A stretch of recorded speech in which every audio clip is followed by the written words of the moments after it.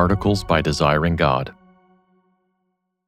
The Progressive Pilgrim. Allegory for an Easy Age. Written and read by Greg Morse.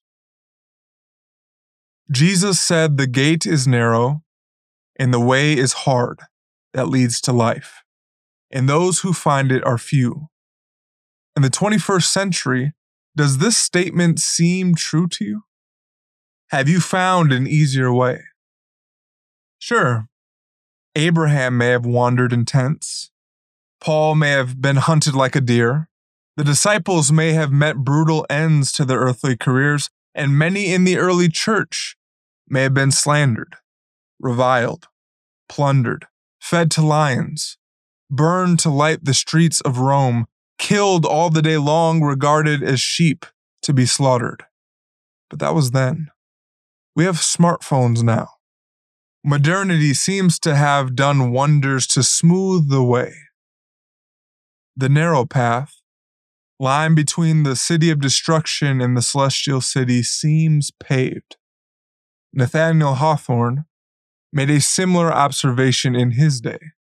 Though no friend to the Puritans, his short story, The Celestial Railroad, imitates and engages with John Bunyan's The Pilgrim's Progress.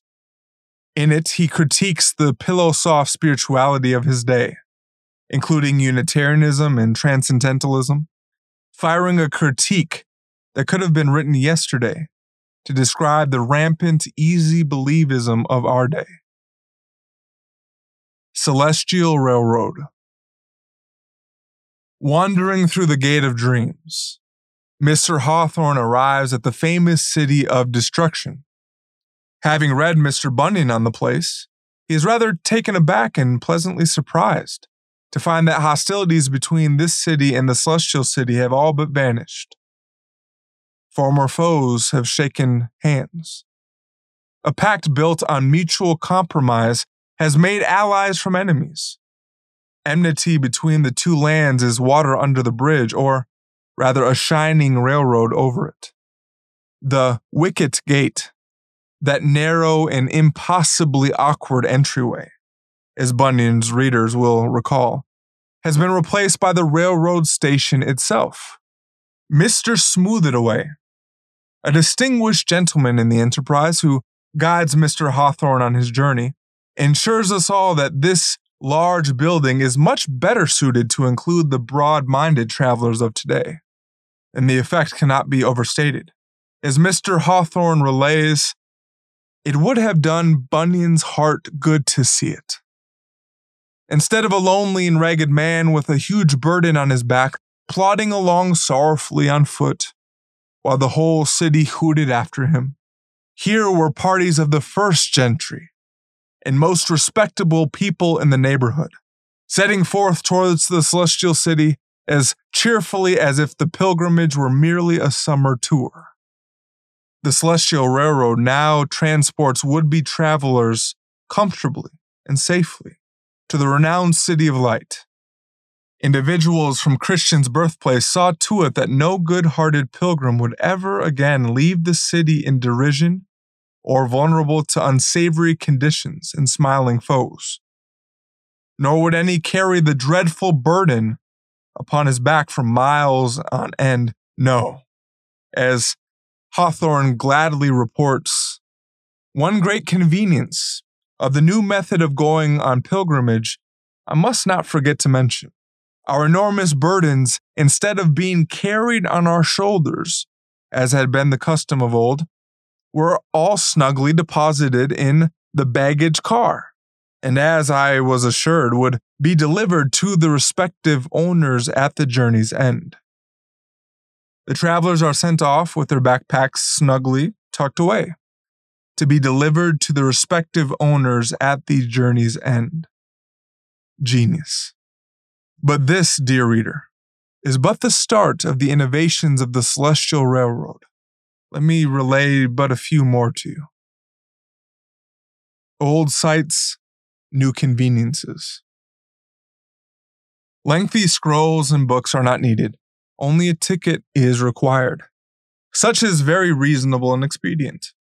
To begin the journey, The dreadful slough of despond, that bog full of past sins and lusts and fears and temptations and doubts, in which Christians sank and at which Pliable flustered, only to return home, as a new sparkling bridge erected overhead. While wholesome teaching could not fill Bunyan's slough, Hawthorne tells us books of morality, German rationalism, modern sermons, and extracts of Plato combined with a few innovative commentaries on Scripture suffice to lay the sturdy foundations to erect the bridge upon. Traveling farther, one discovers that Interpreter's House, while still receiving the occasional pilgrim of the old method, was no stop of the Celestial Railroad.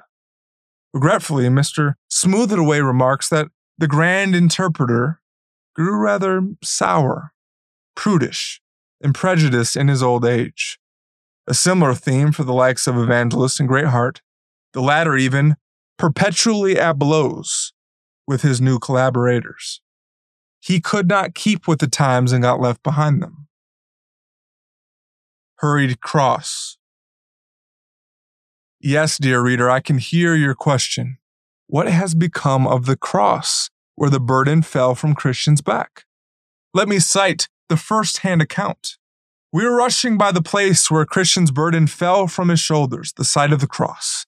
This served as a theme for Mr. Smoothaway, Mr. Live for the World, Mr. Hide Sin in the Heart, Mr. Scaly Conscience, and a knot of gentlemen from the town of Shun Repentance, to descant upon the inestimable advantages resulting from the safety of our baggage. Rushing past the cross.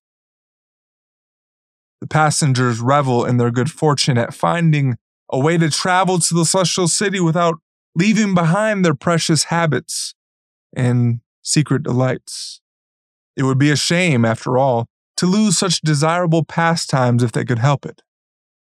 Yet there are still more improvements upon the old way to display. A tunnel now travels conveniently through hill difficulty. The excavated ground was then used to fill the valley of humiliation. That dreary and gloomy valley of the shadow of death now glows with gas lamps.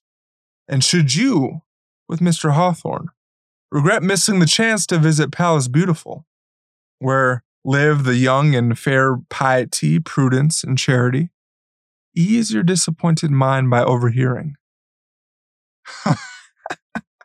Young ladies, cried Mr. Smoothaway as soon as he could speak from laughing. And charming young ladies. Why, my dear fellow, they are old maids, every soul of them.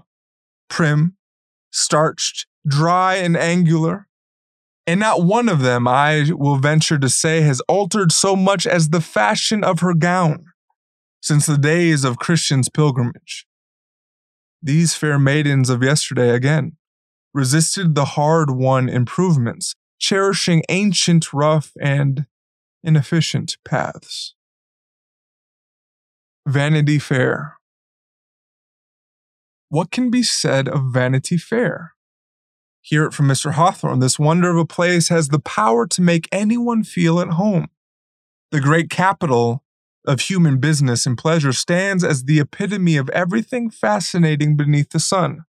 The people, Hawthorne finds, are most interesting and agreeable. Concerning the hostility that once led to the unfortunate execution of Faithful, Christian's beloved companion, they've come to see the misstep. These noble and charming and wise people now enter into great camaraderie and trade with the passengers of the Celestial Railroad. Indeed, many of them have taken to the railway themselves. But of the wonders of the metropolis, Hawthorne relates one that might outshine them all. The Christian reader, if he had no accounts of the city later than Bunyan's time, will be surprised to hear that almost every street has its church, and that the reverend clergy are nowhere held in higher respect than at Vanity Fair. Indeed, few places could boast so much religiosity. Hawthorne continues, in justification of this high praise, I need only mention the names of Reverend Mr. Shallowdeep, the Reverend Mr. Stumble at Truth, that fine old clerical character, the Reverend Mr. This Today, who expects shortly to resign his pulpit to Reverend Mr. That Tomorrow, together with Reverend Mr. Bewilderment, the Reverend Mr. Clog the Spirit, and last and the greatest, the Reverend Dr. Wind of Doctrine, filled with fine dressing, stimulating people and endless pleasures to buy, sell, and enjoy, mind you, in such a fine Christian place. The only curiosity was that people would just disappear. So common was this occurrence, Hawthorne relates, that the city learned to just continue as if nothing had happened. Today's Celestial Railroad. Now again, Nathaniel Hawthorne was no Christian, and he wrote antagonistically about the Puritans and other stories, in part due to his infamous family history. But here he casts stones, almost in sympathy with Bunyan, against the modern religiosity he viewed as shallow, smooth, and deceptive. Any reader of the story sees parallels to today. They had Mr. Smooth It Away, and so have we. They had trains leaving every day to what is thought to be the celestial city, and so have we. They had people tucking their sins under their caboose, deploring the hard way, wanting merely a ticket to heaven, and so have we. They hurried past the cross of Christ, so do many who claim to be his followers today. How many sermons, small groups, Christian ministries escape this description? There was much pleasant conversation about the news of the day, topics of business, politics, or the lighter matters of amusement, while religion, though indubitably the main thing at heart, was thrown tastefully into the background. Even an infidel would have heard little or nothing to shock his sensibility. Teachers and preachers once found in Interpreter's House wooing pilgrims with golden crowns and warning them against smooth paths, now create them. Done with the cautions and commands, they converse among friends. His name is not Pastor, it is Jake. Just Jake. He is not there to tell you what God has said. He is there to listen. Just another broken sheep like everyone else. He gives comforting homilies and entertaining stories, but the utterance, "Thus says the Lord," is far from his lips.